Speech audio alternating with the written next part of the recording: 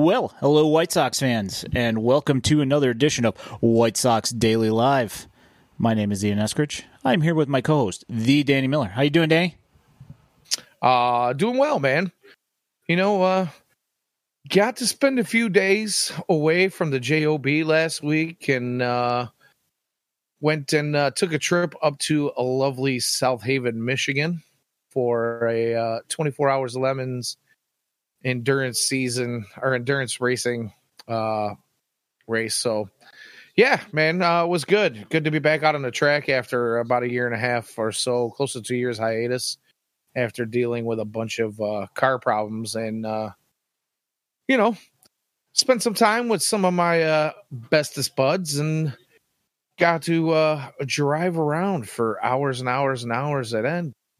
It was absolutely glorious, man. So, we put up a good showing after being bumped up in class for no specific reason other than they felt like it.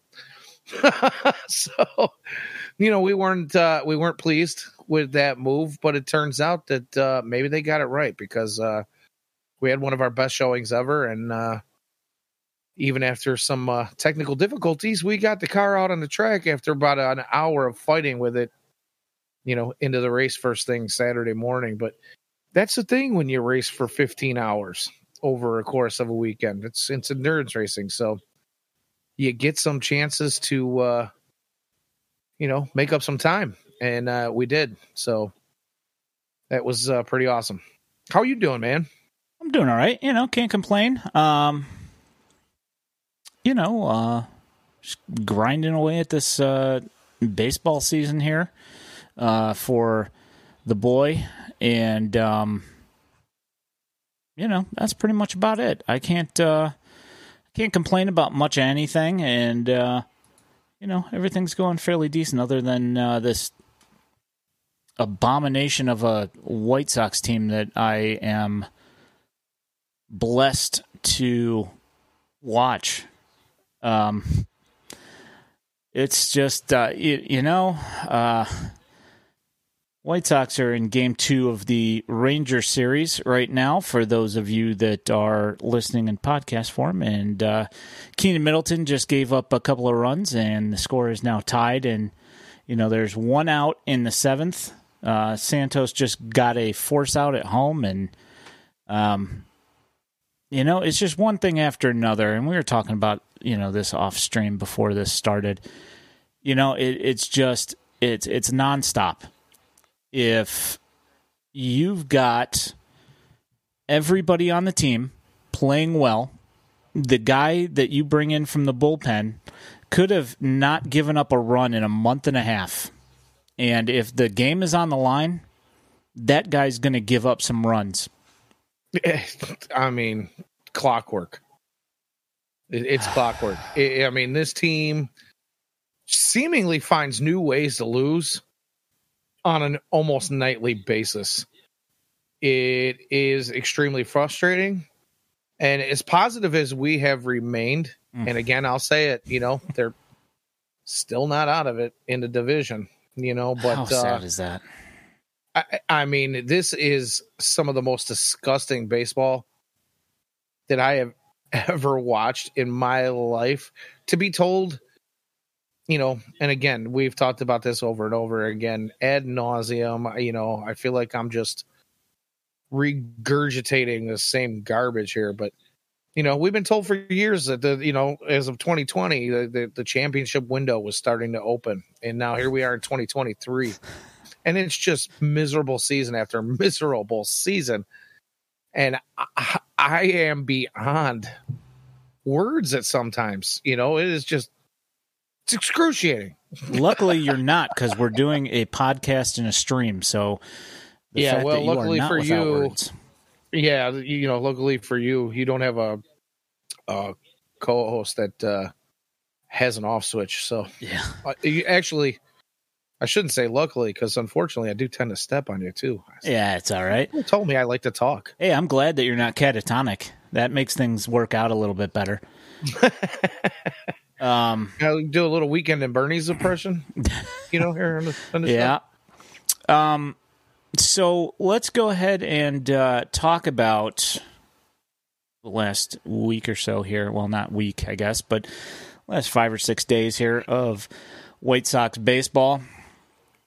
I don't want to talk about most of it. Yeah, I just want to bring up the Lance Lynn game. Okay. And I mean, it pretty much the opportunity to see it because, like I said, I was at the racetrack. I know. And that's basically what I was going to say was I'll say this. I was spared from the disappointment of viewing those games live. I did catch, a handful of tweets and highlights here and there, but it's a great thing about being in unincorporated South Haven, Michigan is Wi-Fi kind of sucks. And, I only got sporadic service, if any, sometimes. So, yeah, even the updates were a little slow. I mean, you were spared. What you missed was an absolute dominant performance by Lance Lynn. And, I'm not going to sugarcoat it. We've been giving him the business as of late. He went out and I chopped up the strikeouts and posted them on our Twitter account. And, his cutter and his curveball, everything was beautiful that day. I mean, so much more movement than we've been used to seeing all year long. Even when he's had a good night, this was above and beyond that. I mean, as evidenced by, tying the White Sox team record of 16 strikeouts in a game. And fantastic stuff. Yeah, and I don't, the one thing I didn't check about about that record, I'm almost positive that the guy that had the record threw a complete game to get that. Lance Lynn did not, and it's unfortunate that he did not complete the game with his 16 strikeouts. Gregory Santos manages to get out of that and leave the score even. Now, I have absolutely zero faith in the offense whatsoever to score any runs, but they are tied going into the bottom of the seventh. So Lance Lynn looked wonderful, which is, is a change from what we've been seeing. But then he leaves the game, and Reynaldo Lopez comes in, and who's been pretty good most of the season, by the way. Yeah, for the most part. And Reynaldo just let the floodgates open, and couldn't again. With it doesn't matter what the guy has done all year long. And the fact that, Reynaldo, he has had his issues, yes. But he's had some decent outings as well, but not so much lately. That's part of the problem here, But, Pedro puts him in a very high leverage spot, and he gives away the farm. And the White Sox end up losing 5-1, absolutely 0 run support. The White Sox, while watching this, apparently they got lulled to sleep just like the Mariners offense did, because they only had 6 hits in the game and managed to claw 1 run. You can credit, the pitching for the Mariners all you want, but we've had this conversation, over the last year and a quarter, probably, how much credit do you really want to give to the opposing pitching staff when we watch this over and over and over again and the results are the same regardless of who's pitching? Well, you and I talked about this before the stream, just tonight, looking at this team and watching the White Sox come together and take a lead here over the Rangers in the the second half of the game, only for Keenan Middleton, who has been absolutely outstanding all season long. And the guy was one of those that was a question mark that a lot of people didn't really know what to expect from him, and he's just been hammering away at on the mound. And you said it yourself. You're sugarcoating that because in reality, most people, when they saw the Keenan Middleton signing, were like, who? What year is it? Why are they signing this guy? Right. And the guy has done nothing but, pretty much nothing but spin shutout innings since he's been brought here. And you broke it down in a tweet, and it was like clockwork again. You bring in the guy who has been absolutely lights out on fire, and he falls apart. And he loads the bases, and he gives up a bunch of runs. Well, 2 runs anyway. But and then leaves the game with a bunch of guys on base for somebody else to clean up his mess. And it's unbelievable how, we go back to the Lance Lynn game. It's unbelievable how the exact same thing happened there. The exact same thing happened last weekend against the Marlins, where the Sox are going into the late innings with a lead, and you get guys that come in out of the bullpen and absolutely implode, i.e. Aaron Bummer. Kendall Graveman, it's happened to him recently, who's been, lights out. Joe Kelly, who, I think it was Jake Huda or somebody recently broke it down. Joe Kelly's numbers, per inning, his appearances, by inning. And it's kind of safe to say that he probably shouldn't be saving or setting up. His numbers. Yeah, no. And he says he doesn't like closing either. So, right. But, the point still remains. You bring these guys in who have been pretty good in most in the right situations, and the Sox are just going to flounder. It's mind-boggling. Yep.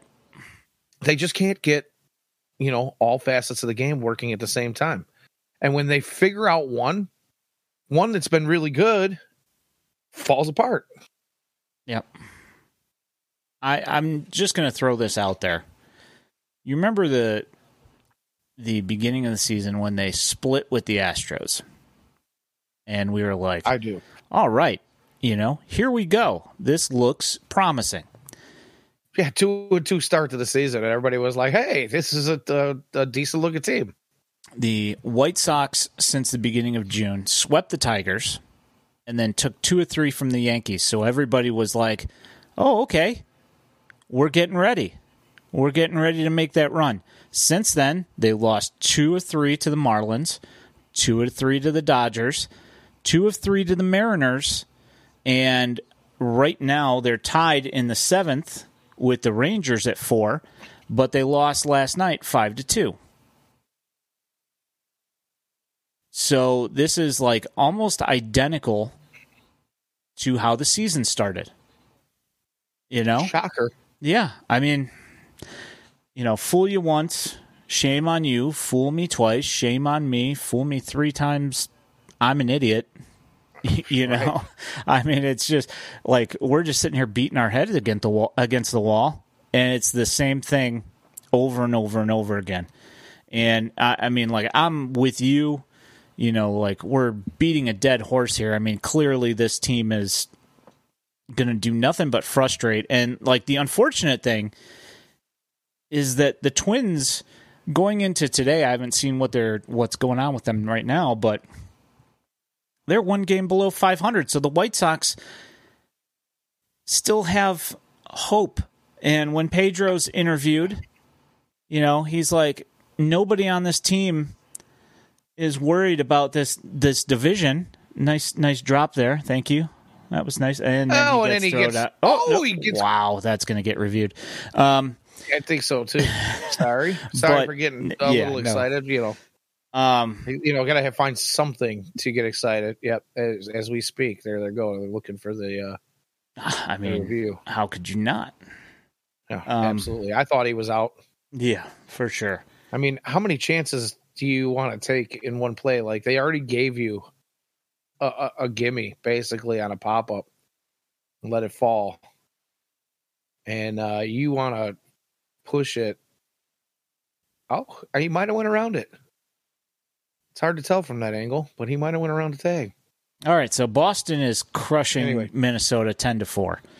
So, but, just out of dumb luck, because this division is complete and total horse crap, the White Sox still have hope. Pedro Grifol is saying nobody on the team sees this as an unwinnable division. And rightfully so. I mean, every team all the way around is terrible. We've got the team with the worst record in baseball in the cellar of the division, which, I mean, I'm not saying, I'm just saying, like the managerial hey, Grimtall, thanks for the resub, my man. 23 months. Man, holy cow, almost 2 years. Good night. So, bro. The Royals, who have the managerial candidate that a lot of people wanted and were kind of upset that the Royals grabbed him out from under us, and what's wrong with our team that we can't get this guy? Well, I mean, I'm not saying that their roster is anywhere close to what Pedro Grifol has got to work with, but, the A's are essentially putting out a double-A team on the field, and they're outperforming, the Royals. Well, I mean, I guess from what I remember, I think that, as of, yesterday or whatever, the Royals had ended up like just barely eking by the A's for worst record in baseball. But I mean, yeah, they're neck and neck, but it is what it is. I mean, the fact that you take the White Sox record and you take out the last place team in every division, and the White Sox are still in last place to replace the last place team in each division. I mean, that tells you where this team's at. And you got Lucas Giolito on the Chuck podcast talking about how he wants to win and he doesn't understand why things aren't going right, and that it's a difficult thing to figure out why things aren't happening. And, it's just one of those things, we watch this day in and day out. We get away from it when we are blessed enough to have something else going on, so we don't have to subject ourselves to it. But if the hitting is going and the pitching's going, okay, fine. But that almost never happens. And if the game's anywhere close, this team's doomed. It's and that's the thing. If you get hitting and pitching, then the defense is going to find a way to fall apart. I don't get it either, honestly. There's no one place to go and look and point a finger. That's the problem. There are so many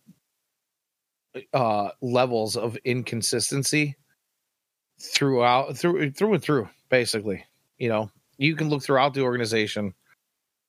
The one thing I will say is this team is terrible at situational hitting.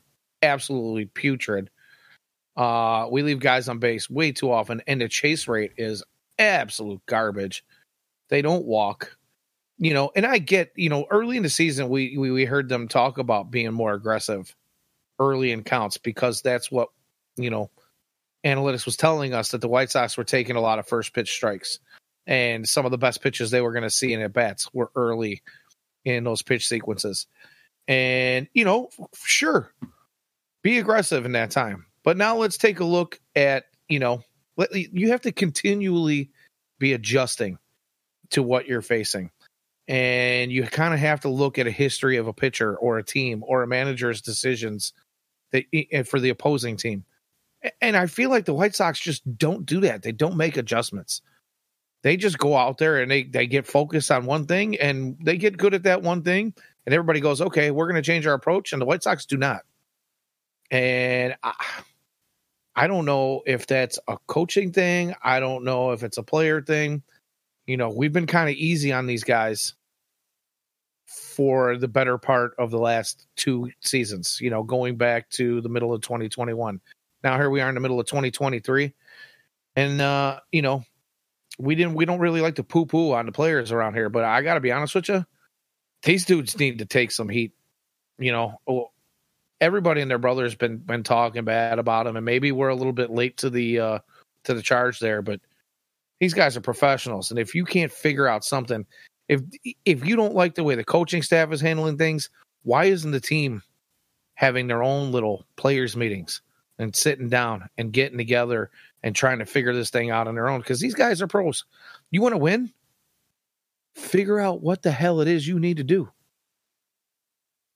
Earn that money you're making. Earn that next contract. No, everybody on this team, there's a couple of guys, I shouldn't say everybody, but there's a handful of players on this team that, we know Lucas Giolito the last 2 seasons. Now we hear Tim Anderson talking about it. But some of these guys are hoping for big paydays coming up here. Mm-hmm. But you haven't done anything to earn them. So what exactly is it that you're doing? And why is it that you feel like you deserve those paydays? Yep. So, Just want to I don't know. Bring up these messages from Grimtal. His highlighted message says, "This team sucks." And in response to your latest couple minutes here, they're quitters and defeatists. And, I can't necessarily disagree. It's kind of hard to figure out exactly what how all this stuff is happening and how exactly this team just continues to flounder. And the thing is it might be that that every single one of them is pushing and doesn't trust the person behind them or in front of them to get the job done. I mean, that could be it. I mean, but at some point, there's got to be some sort of accountability. And, you've heard that accountability is not a problem at 35th and Shields. So much that accountability is not a problem. So a national reporter, John Morosi, is on The Score the other day and says that Pedro Grifol, if things don't turn around, he's going to be a one and done. There's so much accountability that Rick Hahn immediately took to his homestand presser to say none of the things that are going on right now are Pedro or the staff's fault. And that he is absolutely not in, there's no way he's going to lose his job. So there is that. And I'm with him personally. I don't think that the problem here with this team, I don't think the problem with the team is Pedro. I don't think so either. But that being the case, whose fault is it?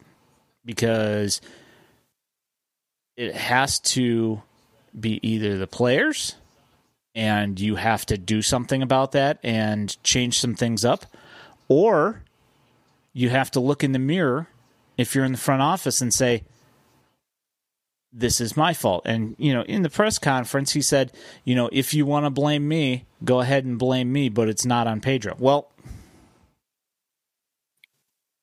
I'll be honest with you. Well, you know what? Before I bring this up, let me rewind a little bit here. You bring up the John Morosi tweet or quote or whatever it is about Pedro and Rick Hahn coming to his defense. But I think it was the following day that Bob Nightingale comes out. Oh, it was the day before. It was the day before. Oh, the day before. Yeah. Okay, I knew they were one or the other. Bob Nightingale comes out and says that. It's been said to others, not exactly to him, but he's heard it through the grapevine that some of these players have not expressed this to the team, but have expressed it to others, other players, other organizations. I don't know. He wasn't real specific. That some of the veterans really want to be traded away. Now, here's my thoughts on that. If that is the case, and nobody really knows, and nobody seems to be talking about it except for Bob Nightingale. But if that's the case, sounds to me like there's some dissension in that locker room. And when you have that kind of piss poor attitude, that is something that can be contagious. And you can have some guys who are just not happy. And, baseball is a game of, you can go out there and do your job every day, but if your mind isn't in the right place, your heart isn't going to show up either. And the will to win, the TW, is not going to be there. And if I'm the general manager and I'm hearing and seeing these things, I'm going to have a Billy Bean moment. And I'm going to go in and I'm going to smash that boombox and tell Jeremy Giambi to sit his ass down. Because, is this fun? Yeah, is this what losing looks like? Right,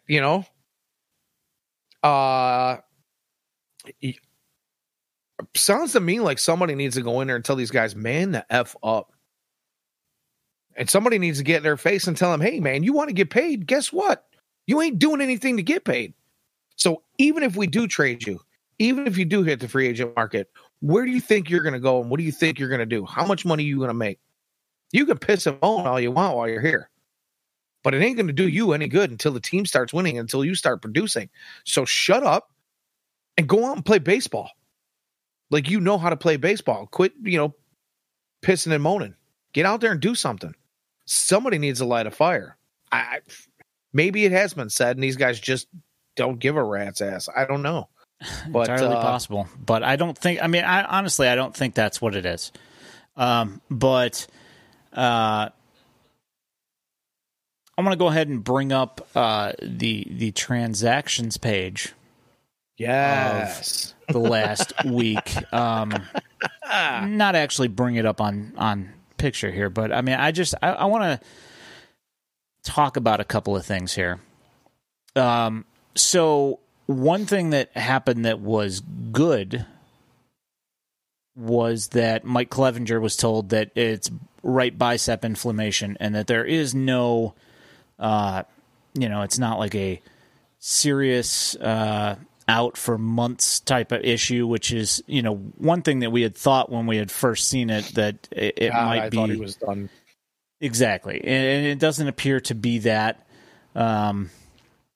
So that part's good. And so they brought up Jesse Schultens, which is cool. He's pitched okay, between, like what Jesse Schultens did, you would think that the Sox could have managed to, put like some sort of an effort behind the Tanner Banks, Jesse Schultens, and who was the other guy? Padilla trio, Padilla. That pitched the other day. If they could have put forward like any effort whatsoever, it would have been okay. And like Nicholas Padilla, he's had some okay moments in Charlotte. He's had some ugly moments in Charlotte, but whatever. He's fine. The White Sox bring up Popeye, Jose Rodriguez from Double-A. And, if you look on the surface, tear, by the way. He was. He had like a 137 WRC plus or something like that in the last 16. month. It was like 132, I think, over the month, and 137 in the last like 16 days or whatever. But the last 16 games, he was, in beast mode. Yeah, playing really well. They had also brought up, I should back the truck up because Zach Remillard got brought up. Hey, Zachy Flat. Yeah. Our very own, the Danny Miller's MLB The Show creative player's best friend, Zach Remillard, makes his debut with the White Sox. And in his debut, he sets records. He does all the little things, plays good defense, ties the game, and wins the game. First time ever in history that it's been done since like 1901, since they started taking stats and whatever. No big deal. Since then, like the couple of games after that, were not really standout games for him, but he made a really nice base running play tonight and managed to be on base and score a run. So, things we know already about Zach Remillard. He's a team player, and he is smart, and he always generally does the right thing. And you know what? He did. The White Sox signed Kian Wong, and tonight he had his first hit in RBI in Charlotte. I haven't looked since we started stream. I haven't looked to see what has transpired there since we took off, but he's doing something in Charlotte. I don't know what that's going to amount to. Probably not a whole lot, but hey, you know what? It's depth for when Remillard and Popeye get brought up, and you've got injuries. Kenny Williams probably thought he was getting Colton. Yeah, who knows? So after the game that Lance Lynn had, where he struck out 16, and the White Sox still lost. Apparently, his hope died because he got put on the bereavement list. Oh no, Remy Gonzalez. Sorry, I had to. There has to be a joke made with he's that. He's bereaved, but we're not trying to. Oh, I'm not making jokes about anything that he's having, any actual personal issues he's having. But as a White Sox fan, that's 6-4. White Sox. Aaron losing. Bummer comes into the game and does Aaron Bummer things with men on base. Gives up 2. Good night. Remy Gonzalez goes on the 10-day IL with right shoulder inflammation. He's only been in limited roles, pinch hitting as of late. So they finally put him onto the IL and letting him have some time. Jimmy Lambert is back from the 15-day IL. Garrett Crochet put on the 15-day IL with shoulder inflammation as well. So you've got right shoulder inflammation for Romy and left shoulder inflammation for Garrett. So that's awesome. But so we've got Jose Rodriguez just rotting on the bench apparently. This is his second day up and has yet to see the light of day. So we'll see what happens here. Maybe at some point he'll even pinch run or something. Maybe. Or maybe they just decided he was getting too hot. It was time to cool him off, as they've been known to do. What you sipping on there, man? It's a little root beer or something? Looks like it's an IBC. This is Victory Sour Monkey. It is a sour triple. It's we have decided to it's time game this evening. Well, yeah. I mean, I'm not up in game. I'm throwing up the I'm waving the white flag. This team has put me to it.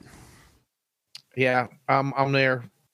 I am not partaking this evening only because of the state of affairs for my, just life in general. The last 4 or 5 days, I'm exhausted and really I don't think I'll make it through the stream if I have a cocktail. But let's just say that I'm with you, man. I could find myself fall down drunk watching this team on a fairly regular basis. Yeah. Said you're going to drive me to drinking if you don't stop driving that hot rod Lincoln. It's been pretty brutal, man. Earlier today, our very own Logan Hard in the group chat said, "Hey, good luck with the stream tonight." He's like, this is got to be the most difficult thing to do a podcast on at this point. And I was like, we've been there for over a year at this point. Yeah. I mean, I'm glad he recognizes our struggles to, try to put together some kind of quality content here. But I mean, to be honest, man, as a White Sox fan first and a podcaster and streamer second, it's been difficult. We've talked about this before, where this is kind of just a form of therapy for the two of us out here, venting our frustrations. But in reality, we've always kind of tried to keep it light and on the positive side. Yeah, that's the most difficult part of doing this. This year it is. We say our piece, but we try to do it in a politically correct way. And I'll be honest with you, I'm done biting my tongue. They suck, plain and simple. They're hot garbage. The entire organization, the team. We can. And it's not just the baseball product on the field. It's the organization as a whole. The stadium experience is the worst I've had in years. And I've been to a handful of games this year, and I'm like, I have 6 more tickets that I need to use before the end of the season. I just can't. I'm like, do I really want to waste the time? Because I almost feel like that's how it is. It's not all that enjoyable to be at the stadium for me lately. You got to fight lines to get in just to get in on time. You get in there and half the concession stands are either closed or out of stuff, or they're telling you come back later because the food is frozen. I mean, literally, I was told the food's frozen. We have to thaw it before we can fix it. And then that stand never makes it open. And I'm not talking about just on giveaway days here. I'm talking about, we went to a game on a family Sunday where you would think, okay, family Sundays usually generate a pretty decent crowd. You'd think you would be prepared with the staff and the concessions and getting things in order.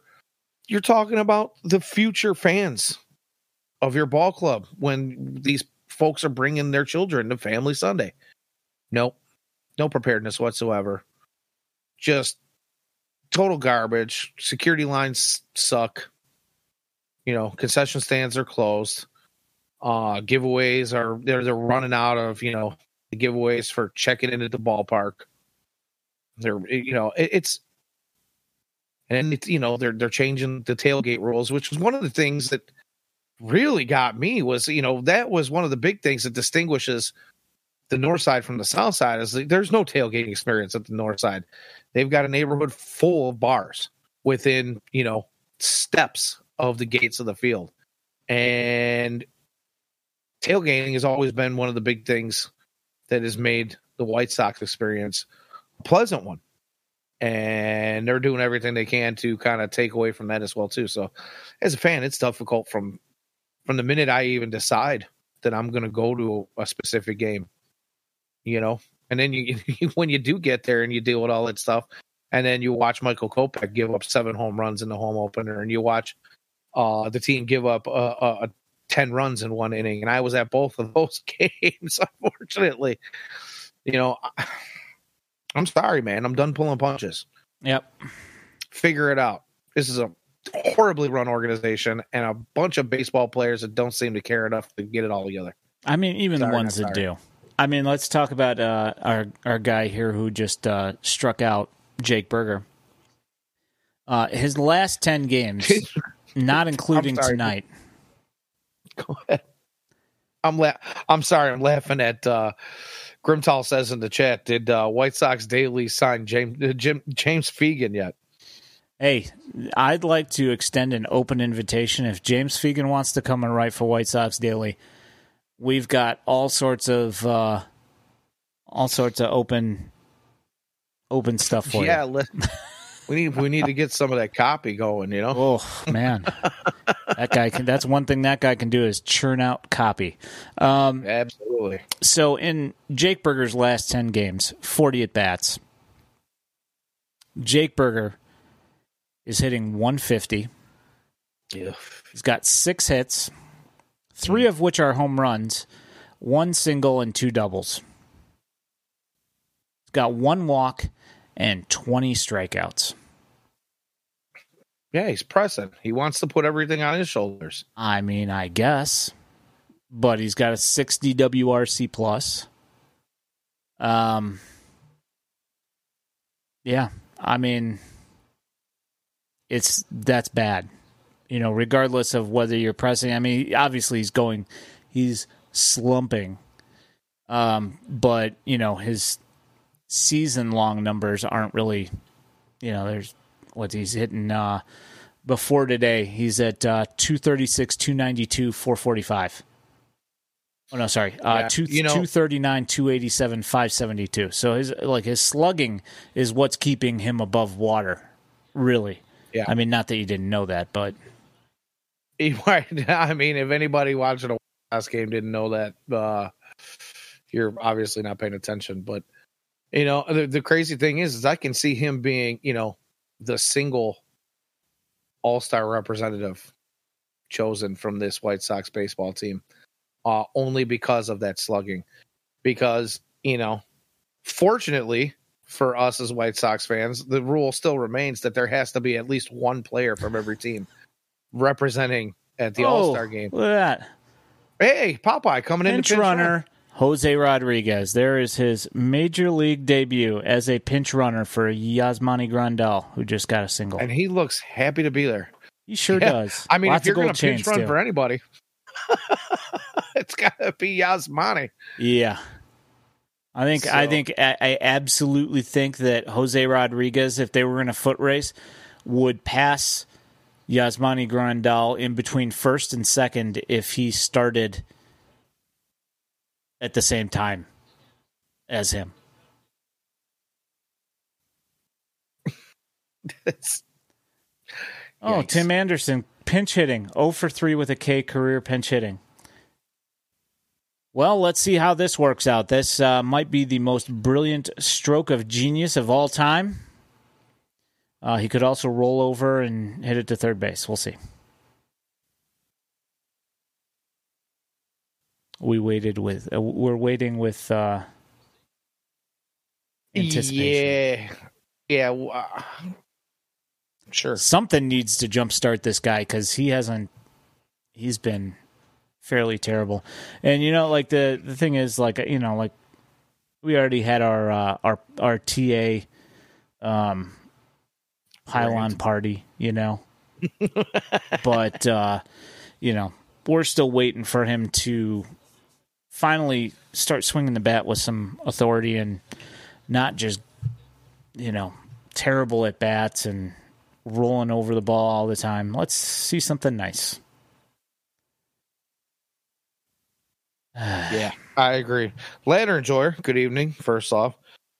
Second says in the chat, somehow it's a travesty on White Sox Twitter if he's put lower in the order. And I believe he's going back to Jake Berger. You can talk about Jake Berger. You can talk about TA. You could be talking about either or. Yeah, and if you mention that on White Sox Twitter, either one of them dropping, but either one of them, deep into the order that's apparently bad juju. Is you're putting some kind of stank and voodoo on that tweet. You know what I mean? Because it's bringing out all the naysayers and everybody who wants to, cuss out your mama and everything, man. Yeah, if you want to move TA out of first, or if you don't want to hit Jake Berger second, your days are numbered. Yep. Yeah. Yeah, it's unbelievable. But then again, my thought is who do you put in those spots? None of them are really doing anything. It doesn't matter. I feel like, and that's another thing when Pedro Gaval gets hit with these, lineup questions. Honestly, you could pick a name out of a hat 9 times to fill your lineup. I don't think it would make much of a difference with these guys. Although, the offense does get rolling here every now and again. Well, at least he didn't hit into a double play. He grounds out to the second baseman. Popeye Rodriguez saved his behind from ending the inning because he was off to the races to get to second base. He had the briefest of major league debuts right there. Popeye's still out there. Oh no, I guess he's still out there. You're right. He's out there. He they didn't even make a play to second. Yeah, he's fast enough that it didn't count. So that is true. Yeah, he was blazing to second base. They didn't even want to make a play on him. So now we've got second and third with 2 outs in the bottom of the 8th, and everybody's favorite, Elvis. He did hit a home run tonight, and he did get a base hit. If he could leave the building again, it'd be very fantastic. But yeah, I'm not holding my breath with his whole 2 dingers on the season to this point. No. I mean, even if he got a hit, I'd be shocked. I mean, multi-hit game, I'd be shocked. Yeah. Well, base hit ties it. So, let's keep our fingers crossed here. Yeah. Sure. You were talking a little bit about our White Sox daily chat amongst ourselves and Logan Hard saying good luck with the stream tonight. I think my response to that was basically, I think it's going to be a short one. Yeah, because it's going to be like, they suck, the players suck, the team sucks, the stadium sucks, the end. I mean, I don't think the building itself is all that terrible. I can deal with the. Hey, look at that multi-hit game. Through. And Jose Rodriguez, look at that, paying dividends. Nice. Look at that. It's tie ball game in the bottom of the 8th. How do you like that? So that'll go down as a single and a fielder's choice on the throw to home for Popeye. Yep. And Andrews takes second on that one. So the single brings in 2. I think, Elvis. I got to say, I think that this team probably has like the record amount of roster spots eaten up by people who should be pinch runners. Yeah, I guess so. Or utility players. I mean, I'm not saying that, Popeye should be, but, Elvis Andrews, I mean, with how many roster spots have been eaten up this year, and that's no disrespect to Zach Remillard either, because in reality, he should be a utility player. Hey! Look at that. It's a rally. And he's going to get thrown out at home. He's gone. I mean, to me, it looks like his hand got in there before he got tagged. But I was going to say, I think they're going to look at it. I mean, bottom of the 8th, might as well. Yeah, Pedro will go ahead and challenge it, but it'll be like 10 seconds too late on the challenge timer. Yeah, he's safe. Looks like it, right? Got the arm in there. Yeah, I would say it's difficult to say from that angle because the umpire was in there. But here we go. No, he's out. Oh yeah, see that's where the Remy Gonzalez, Elvis Andrus thing. Oh yeah, that's where it is. Yep. If that was Remy Gonzalez, he would have already been in the dugout. Oh, fine eyelash. Yep. Oh, well. Well, at least the ball game's tied here. We're going into the top of the 9th. We'll see who they bring out to pitch the 9th. But, I mean, maybe the Sox will get a hold. And yeah, Ladder Enjoyer says Elvis revenge game. I don't know. I mean, sort of, but like my, thing that I will say is that I don't trust the bullpen coming out. It could be somebody that hasn't given up a run since last season and has been perfect for 35, 45 appearances. It just wouldn't matter. They're going to give up the lead, and then the offense can't score any runs. And sorry to be that guy, but right now I'm just feeling like that guy. Yeah, you know what? I mean, there's really nothing. I mean, sure, it's exciting to watch them tie the game, but there's nothing beyond that tells me there's going to be a push for a win. I mean, I'm just saying, I guess that we should wait till 81 games, but I think that a 100% polarized switch, a polarity switch of going from being the positive, trying to be the overly positive guys, we should be the overly negative guys for the last 81 games of the season. Yeah, I don't think I can wait that long. I honestly don't think I can wait to 81 games. I mean, we're creeping up on it here, but I'm pretty much there at this point now. So, yeah, screw that. They suck.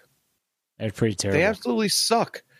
Like I said early in the stream here, they find new ways to lose games all the time. Hey, they scored. The challenge got overturned.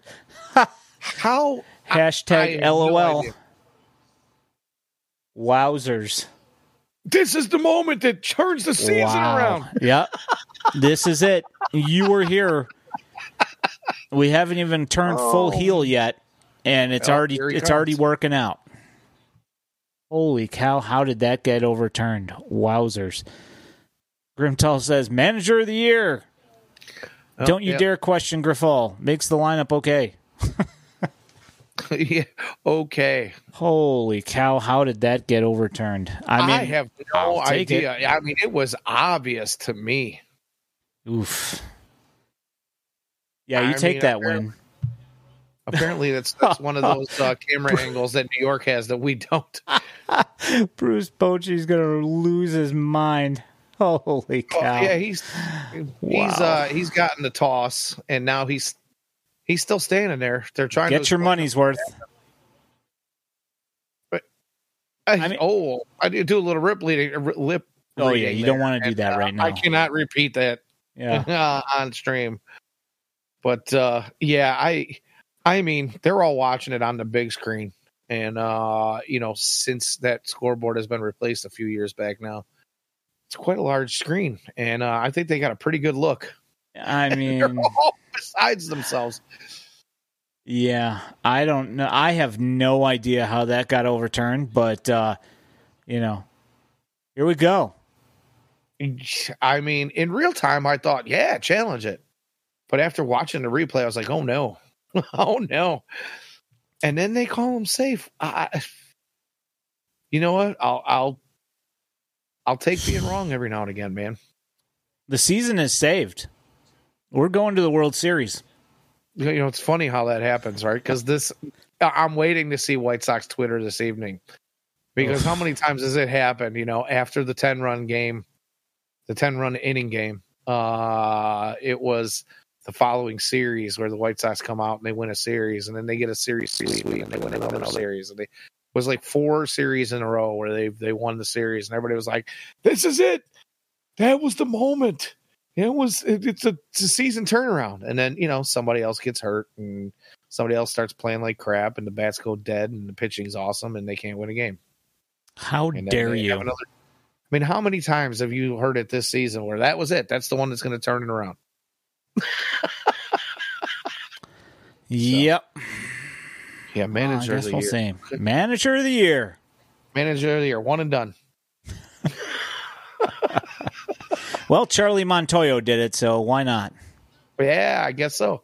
I didn't even make it the whole season, did he? No, he made it the whole season. He got fired the next year, about like a month in, I think. Yeah. Okay.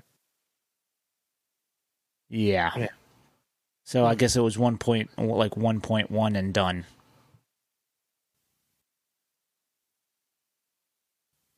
Well, I'll tell you, it's been an interesting chat, to say the least. Yeah. The funny thing is I come into this thing blind. I don't know what you're going to bring up. I missed 4 nights of baseball. And the funny thing is I still am not without things to talk about. I mean, like you see the highlights. You've heard people complaining, regardless of whether you had internet. You came back. If you were I know. If you're doing the stream from up there, that actually probably would have been awesome, because you'd be like, I have no idea what's going on up there or down there, and really catch you off guard. But yeah, no such luck. You get to see this stuff just like we do. Oh yeah. Yeah, sure do. Thank God for the interwebs and all the White Sox Twitter and the articles that get posted on social media. And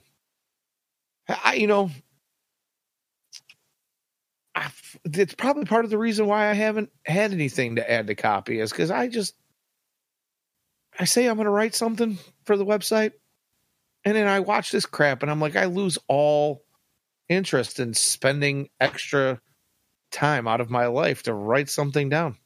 Yeah. Why do that when I can come here and spill it all out to you? Yeah. I mean, generally, like, the awful play by the team will sap any kind of motivation. At least for me, it saps any kind of motivation out of trying to write something. It's just the biggest buzzkill. Just watching these games and just being deflated after every game, and the one way it makes jokes about losing podcast. Like losing, how many podcasts did you lose with that awful performance that just lost the game? And it's like I don't want to stop streaming or podcasting. No, I still enjoy doing that. I just certainly don't want to take the time to write it out about why I'm disappointed. Well, yeah, because I actually have to think. Oh man, that was almost home run number 2. That's one thing we also didn't celebrate on here yet. Andrew Benintendi's first home run. What a triumph! And the race between Andrew Benintendi and Tim Anderson to get their first in over a year, or the first of this season. Yeah, I'm wondering if TA makes it over the amount that Benintendi had gone. I think it was like 30. They had like a 30 AB disparity between the two of them. I think it was like roughly around that. I wouldn't be shocked if TA makes it to Benintendi's number, which I think was around like 240 something, 250 something. Before he hits his next, you know what? I wouldn't be shocked if he goes well beyond that. The way he's been powerless for quite some time now. I really do hope that he puts it together. I really hope that he finds whatever it is that he's looking for to make himself feel good about playing on the South Side. We talked about that podcast that he did, The Pivot, was it a week and a half ago or so now? And he just sounded kind of, without saying it specifically, he sounded a little discontented during that thing. I hope he finds whatever it is that he's looking for here in Chicago in this season, sometime very soon. But I'm just not convinced that he's going to. I just feel like his head and his heart are in the right place right now. You can't say the things that he said and expect us to not go, hey, man, you sound like a doofus. Because you do. Yeah. I got a question for you. This is obviously complete hypothetical, and we won't have to worry about it because it'll never happen. But say Jose Rodriguez starts off like Yermin did. Oh, boy. And it's hitting like 500 for the first month that he's playing, while TA rehabs in his whatever phantom injury, his hurt feelings that he had from the other day.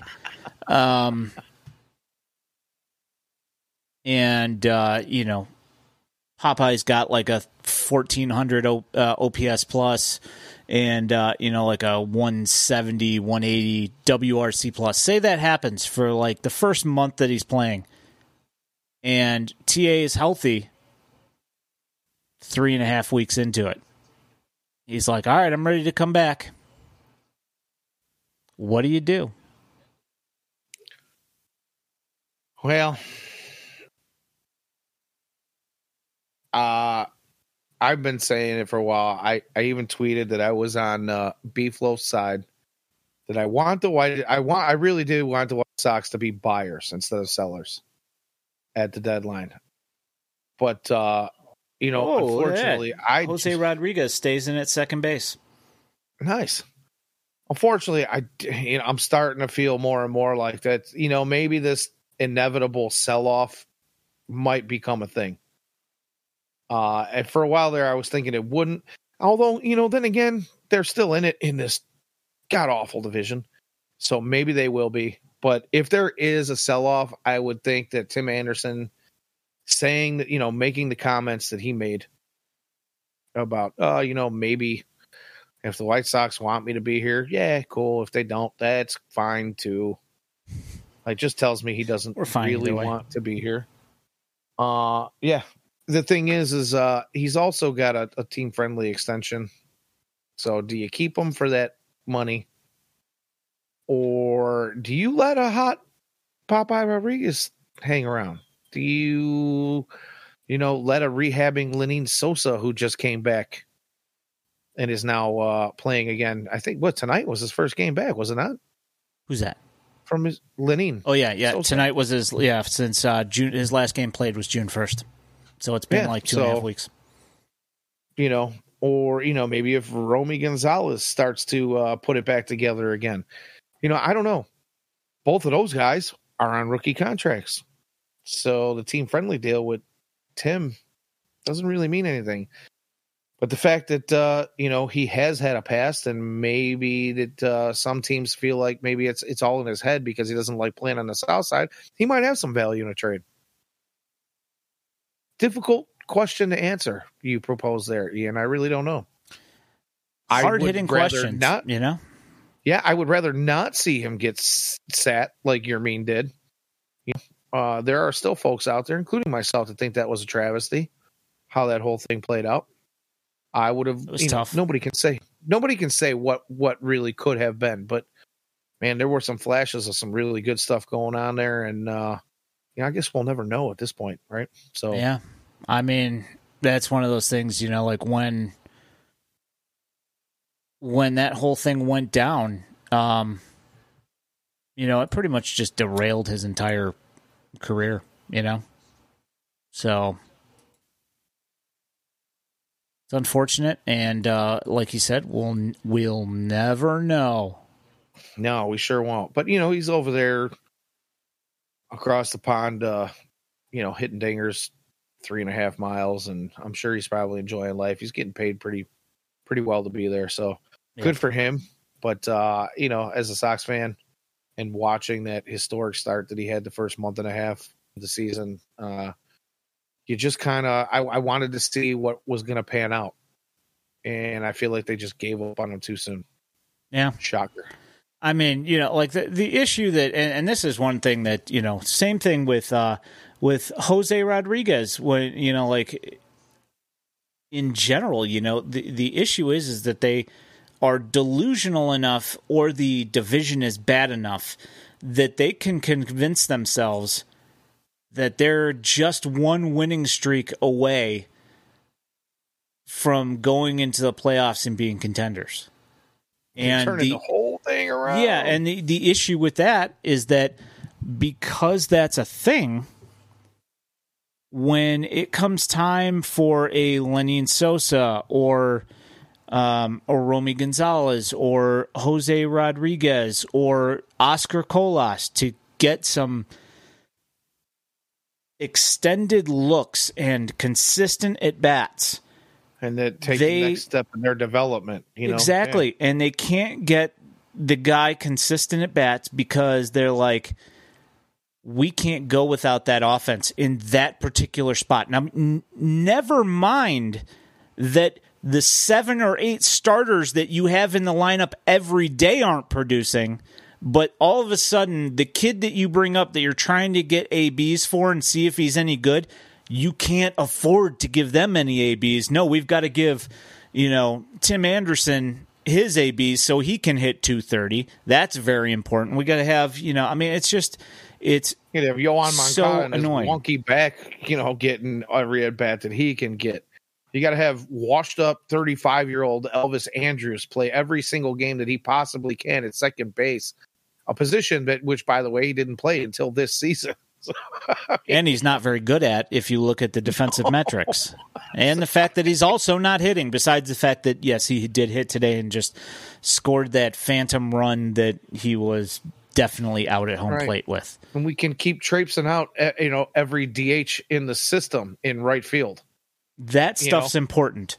But getting, and then look at that. Popeye gets the final out of the game. And the White Sox bring home a winner. How do you like that? Good for him. All right, Popeye. Yeah, as I am poo-pooing on Elvis Andrus here, he played a big role tonight. As we're just sitting here just talking bad about everybody on the team. Congratulations, Popeye. Congratulations, Zach Remillard. You also did something awesome in this game. I have to say, this is one thing that I had brought up on Twitter in a conversation with people. Is just how awesome is it to have guys that are fundamentally sound and look like they enjoy playing baseball and that they want to be there. Yeah, all smiles from these guys. Amazing. Enjoying their moment. Jose Rodriguez comes into a game where it's late in the game and you're down 2 runs. And he's just happy to be making his MLB debut. He doesn't care that it's a losing effort.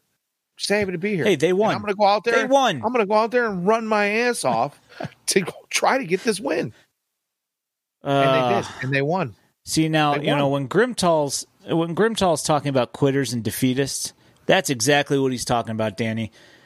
You are a defeatist. Losing effort. Get out of here. Game of the year, Grimtall says. That's what I'm saying. At the point of when he came in, tie ball. Or no, actually they were down 2. I'm sorry. Trade him for a veteran. Grimtall says trade him for a veteran. And Juki Holic says Zach Greinke. Good night. I actually... And by the way, welcome, Juki. Haven't seen you in a while. Good to see you, Juki. I had actually had that thought myself, that was exactly the kind of move that the White Sox would make, because Grifol, Kansas City ties, Zach Greinke, playoff contender.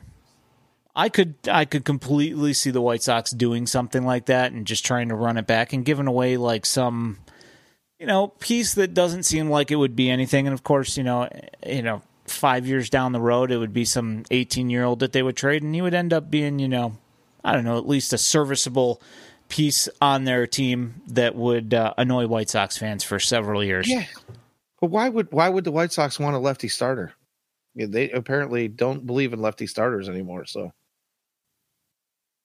so Juki Holic says Bo Jackson went to the Sox and was great there. Also, I wouldn't say that. I mean, my middle name. Don't get me wrong. I enjoyed Bo's time with the White Sox, but if you look at his numbers weren't really all that spectacular. I mean, he was a shell of his former self, lost a bunch of his speed, so he wasn't all that great. And he did make one great throw. I will give him that. Cool. And he did, he hit some pretty decent. He did hit some pretty decent home runs. Yeah, he wasn't terrible. I'm not saying he's terrible, but I mean, it was. I wish that he was Kansas City Royals Bo Jackson. I mean, heck, I even wish he was Los Angeles Raiders Bo Jackson and watch him run over some catchers. That would have been fun. Yeah. Visions of Ray Fosse dancing through my head. Yeah, no, I think Bo Jackson was fun to watch while he was here. Again, I'm with you on that, but it wasn't the most illustrious of baseball appearances. No. He did some better things in some other organizations. And as Grimtall points out, that team was garbage when Bo was here. He was here to sell tickets. It was his main job as a White Sox player. And that kind of brings to mind, like, what are, these other guys that came around, like the Albert Bell signing. Everybody talks about, it was the biggest deal in White Sox history at the time. It was the largest deal in MLB baseball at the time, or whatever it was. Yeah, it was. And they hung on to him for an entire season. But, I mean, he had a great year that year. Why they let him go, I have no idea. Other than the fact that, hey, we just don't want to pay you that money that we signed. That was exactly it. He didn't feel like paying him anymore. He earned every dollar. I'll say that. I mean, he had a fantastic season. Yep. Fantastic season. And everybody who watched the White Sox was like, yeah, no, are you kidding me? He's gone already? Yeah, It's like the White Soxiest of White Soxy things. Yeah. And here we are. How many years later? Talking about the same kind of organizational moves. Anywho, I feel like we have just gone off the rails this last half hour. It's fine. Premium podcast. It's totally fine. But I'm glad that the chat seems to be having a good time. Yeah, no, and they got we got a White Sox winner. We did managed a White Sox winner. Somehow I seem to, as I'm sitting here looking at Bo Jackson's numbers, I just wanted to acquaint myself with the White Sox numbers for Bo Jackson. 107 OPS plus in 91. Nothing in 92, and then in 93 he had a 94 OPS plus. He did hit a few home runs. But one thing I don't, and I completely spaced this. It must have just been because of this time period in my life that it was 1994 and I had graduated. So probably like the second half of 1994, just because of going into the workforce and all that stuff and doing all that stuff, that I completely forgot he played for the Angels for the last half of his season of his career. Oh, his last season. Sorry. But again, same reason. 1994, I graduated high school, and a month later, I was in boot camp for the United States Navy. So I do remember, we would get Sunday papers every now and again. We'd get updates, or they'd let us turn on a radio. And me being the guy in my company from Chicago while I'm in boot camp up at right here at Great Lakes, they kind of made me the guy that was in charge of the radio and finding the right radio stations and getting updates on the season and how the White Sox were rolling. I did forget that he was with the Angels, especially with the strike shortened season. And it was the strike and the guy had a 117 OPS plus that year. So he was better than he had been with the White Sox. I mean, granted, it was only half the year, but, then he retired. So that's kind of interesting. Yeah, definitely. Yeah. Definitely. And the chat's going on and on about Jose Canseco's stop here in Chicago. Woof, That's what? We need to have just one pod just talking about like all those just weird, terrible White Sox signings. Yeah, beyond their prime superstars. Ken Griffey Jr., Ruben Sierra, Jose Canseco, Bo Jackson. That seems like a great one to have. Real, honestly. I mean, they give us plenty of ammunition. I mean, let's be honest. I mean, they've signed so many of those guys that we would have absolutely no shortage of guys to. Oh, Ellis Burks, good one. Ellis Burks. Yeah, maybe what? We'll plan on doing that. Maybe next week. That sounds like a good one to do. So I think it would be a lot of fun, actually. Chris Sabo. At Daily White Sox on Twitter. He had a much tougher time in his life after. Well, baseball. Luckily for him, he had some sweet protective glasses. The best, man. WhiteSoxDaily.substack.com. We have a Facebook page. We have a YouTube page. You will find this in the video stream portion of this. You will find that on the YouTubes. We will also be releasing this in podcast form. You can find it anywhere you get your podcasts. Thanks for coming in and hanging out in the chat, guys. Was there a GM that lost his job in the middle of the 2010s? With the White Sox? One Kenny could Williams, only be so lucky. Kenny Williams got promoted. Yeah, Rick Hahn got his, I think 2012 he was the promoted to he wasn't GM. really. Yeah, he wasn't really handed the keys to being the GM, I think, until like 2015, I want to say. The real keys. 14. He just had those plastic keys that you give to a toddler until then, but then after that, they actually gave him the real keys.